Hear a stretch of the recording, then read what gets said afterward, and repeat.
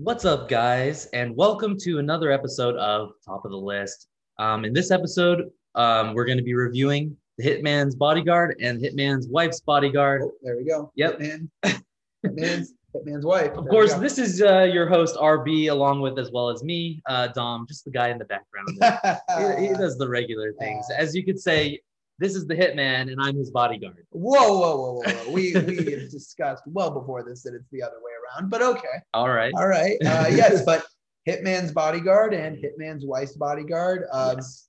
Action, comedy, romance films, sort of going multi-genres here for both of these films. I know I had seen the first one of these films in theaters, was extremely impressed.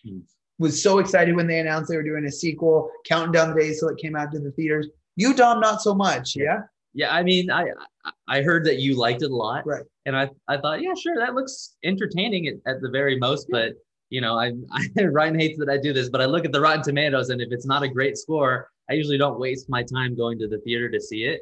But, you know, Ryan convinced me to watch the first one, and I enjoyed it. And we went and saw the second one, and I enjoyed that one as well. And these are great. I think the best way that Ryan hates when I describe them like this too, but they're popcorn movies. There's not much to really think about except just sit back, chew on some popcorn, and have a great time watching. And this is why I love this movie. I didn't like A Quiet Place because I couldn't chew on my popcorn. It was too loud. Yeah. So, perfect. Wonderful. Yes. So let's start with, I think we'll just dive on in with our thoughts on both films, starting with The Hitman's Bodyguard, released in 2017. Yes. Like I said, I saw this in theaters. You saw this a week before seeing the second one. Yeah.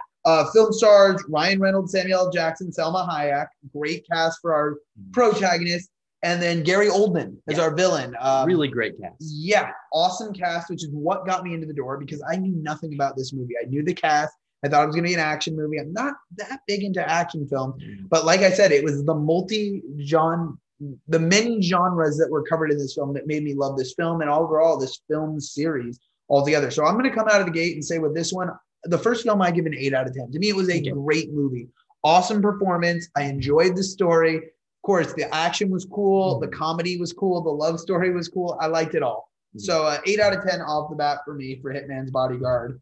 You know, our director, who is Patrick Hughes, had a lot to work with his cast. Sort of a softball pitch here, but I think he hit it out of the park with it. Yeah. I think you're right in saying it's a softball pitch because, I mean, Ryan Reynolds, Samuel L. Jackson, that's going to put people in the seats, sell tickets in its own right. Yes, of course. You know, so he could have made a, below average film, but of course, I think this is an above average movie. It's that's all I could say, really. Okay. Do you want me to give my score now? Yeah, okay. Sure. Yeah, so my score is going to be a 6 out of 10. Yeah. Okay. I think it's an above average action movie. Is it a good action movie? I don't think so. Okay. I don't think that it is. The story is good enough to make it one up there with some of those 7 or above action movies. I think Mission Impossible is one of the best action franchises we have going on right now. Definitely not on that level. Maybe one day we'll talk about Mission Impossible if Ryan ever gets around to watching them. But the most recent Mission Impossible I thought was like a 10 out of 10. So, but anyways, I divert. Hitman's Bodyguard, an above average action movie with some standout, I'd say, I think I could think of 3 really fantastic sequences in this movie that were great action sequences. And then, of course, just the whole movie, I was laughing. That's the thing. Yeah, I agree with you. Yeah. It's not a perfect action film. I'm not a big action film fan. That's why, as Dom said, I've not watched much Mission Impossible. I've seen, I think, Mission Impossible 3. That's probably about it. Yeah. But yeah, I just, I think it was because it was an action film. There were explosions and chase scenes and whatnot, but there was also comedy. There were other parts of this movie that makes this movie special to me. Yeah. Above average, not because it's a great comedy, because it's a great action film, because it's a great romance film, because it has all 3 and does relatively well in all 3 and puts it in together and still makes it an understandable movie. Yeah, absolutely. Yeah. Like if you go and you watch we were talking about, this one is kind of comparable to those early James Bond ones. Some of those are so moronic, and I'm thinking about even, we both like Die Hard, right? If I know you've only seen a couple of them, but I've seen most of the Die Hard ones. Right. Like the most recent one they made, I think it was Live Free or Die Hard. No, the most recent was It's a Good Day. It's a Good Day to Die Hard. Bruce Willis jumps off of a 12-story building and survives. That's moronic. No, in this one, these guys, it's believable. You know, I mean, there are certain scenes that are definitely not believable. How many times you got to go through a windshield and not but still, that's just for comedic purpose. But I mean, and that's the thing. This movie's not taking itself seriously, and that's what's so great about it. And you know, whereas a movie like A Good Day to Die Hard, it's a serious action movie, yet he's surviving getting shot by a missile and stuff like that. You know what I mean? So it's like. So like similar to like the new Fast and Furious films that we've seen. Absolutely. Where they're driving into space. Driving into space. And taking it seriously, not saying this is a comedy, we're going to jump into space, you know, with Evel Knievel. Yeah. Stupid. They're seriously driving into orbit. Yeah. That's stupid. No, this one was a comedy movie. It didn't take itself too seriously. And every time that Samuel Jackson and Ryan Reynolds are just sitting in a car talking to each other, it's gold. It's pure gold. It really is. And I think this film has a standout, and this is what generated the idea for a sequel, has a standout performance by Salma Hayek. I think she is hilarious in this film. I think audience members wanted more, which is why they prompted this second movie that centers around her, the hitman's wife, bodyguard. I like her a lot more in the second one. I agree completely. She was barely in the first one. Yeah, but I thought she was hilarious in her. Memorable, yes. Yes, very definitely memorable. So as far as positives go, I think that my favorite action sequence is the boat chase. Right, through Amsterdam. Yeah. It's great because, and this is what makes a great action scene, Ryan. It's not just a car chase. It's not just a guy running down on a motorcycle. It's not a guy just racing against the clock. It's Samuel Jackson on a boat being chased by 3 vans, also being pursued by Ryan Reynolds on a motorcycle, all at the same time. It's all going on, and it's a lot of wide shots. You can see them all chasing each other. Fantastic. Yeah. And well done, and in a really awesome setting too, on the canals of Amsterdam. Yeah, definitely. Yeah. And it was really great. I was very happy to see that, because up to that point, I hadn't seen a standout sequence. Okay. I know that you say you like the sequence at the beginning with where he blows up the building. I think you said. I like that sequence, yeah. But no, I mean, standout action sequences in the beginning. I'm thinking more of the escape scene when they're closing in on Samuel L. Jackson and Ryan Reynolds when they get out of the building. Yeah, I like that sequence. That's a decent one as well. My favorite hand-to-hand combat scene, though, it comes later in the movie, where it's Ryan Reynolds in the hardware store. Versus the guy, and it's a lot of like I said, we've talked about this before. No cuts. Yeah, I like when they don't cut the camera, and they did it. And Ryan Reynolds was all game for it, and that was a great scene. Yeah, without a doubt. Yeah, so those are my big highlights in this movie. And that's all a one cut. It's not just in a hardware store. He's going from that like torture dungeon he's in through that kitchen where he's beating the guys up and dunking, they're putting their faces on the griddle to into the hardware store. Yeah, that was impressive. Yeah, that was impressive, I will say. Yeah. So that's what makes it an above average action movie for me. Mm-hmm. Now, the reason why I don't give this one a 7 or above. Mm-hmm. Unfortunately, and I hate to say this, but it's Gary Oldman. The villain in this one disappointed me. It felt like it was kind of unnecessary. We kept cutting over to Gary Oldman and all these menacing people he's ordering around. I just want to get back to Ryan Reynolds and Samuel L. Jackson. Okay. What do you think about that? I disagree, and I think it transitions nicely into the Hitman's Wife's body. Okay. I much preferred Gary Oldman's character as he was more believable again. Yes. As he's more serious. A dictator from, a former Soviet nation, Belarus, I believe, who, has committed atrocities against his people. That's believable. Mm-hmm. Whereas if we go into the Hitman's Wife's Bodyguard and Antonio Banderas, he's more of almost a sci-fi-esque villain, or like you said, an old Bond. He wants to drill into the ocean to reach, the national. What was it even?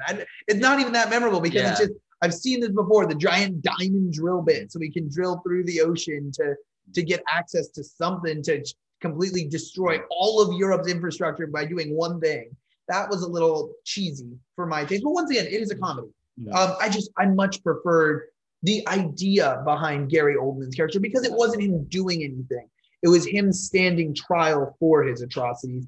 And then, Ryan Reynolds getting his key witness, Samuel L. Jackson, to this hearing while all these assassins are trying to kill him. Yeah. And, for both of these villains, we're talking about both of them now. I think they serve as nothing more than just to have a ticking clock in the movie. Yeah, that's fair. And it's a very easy way. I'm very disappointed when action movies do this. It's why I'm giving it not as high of a score. Mm-hmm. It's an easy way for the writer, screenwriter, or for the director to just add some cheap suspense, right?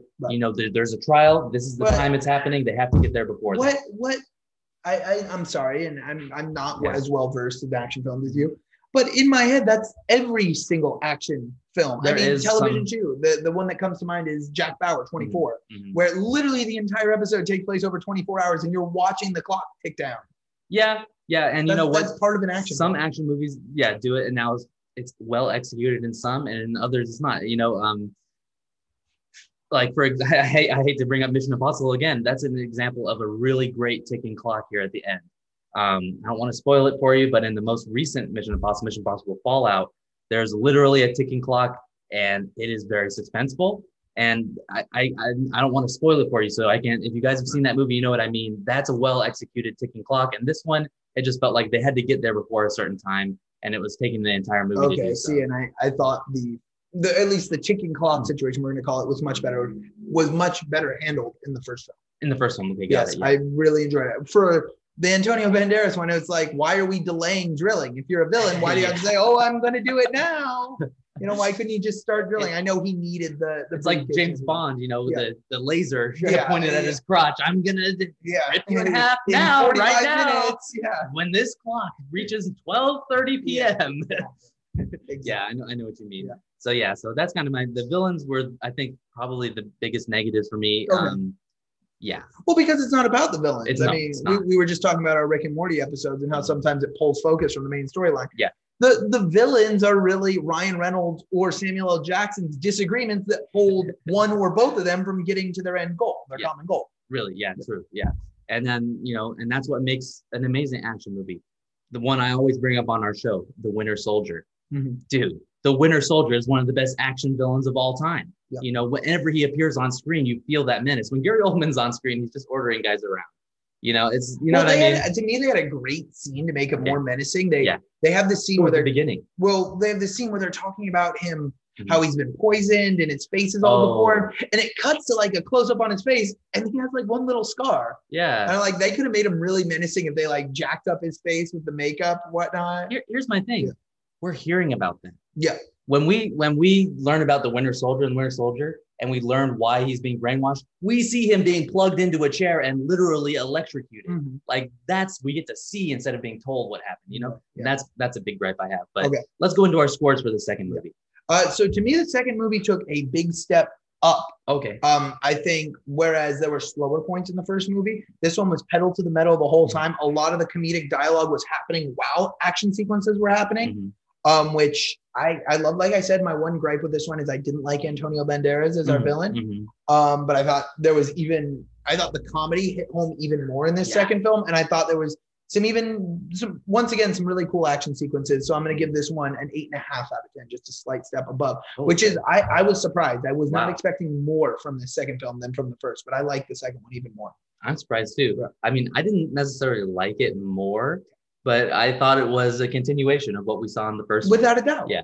And that's why I give it the same score, 6 out of 10. Okay. Yeah. Yeah. Like I said, it was very much a continuation. Like I said, I just think even there were either more jokes or they were better placed, you know. Yeah.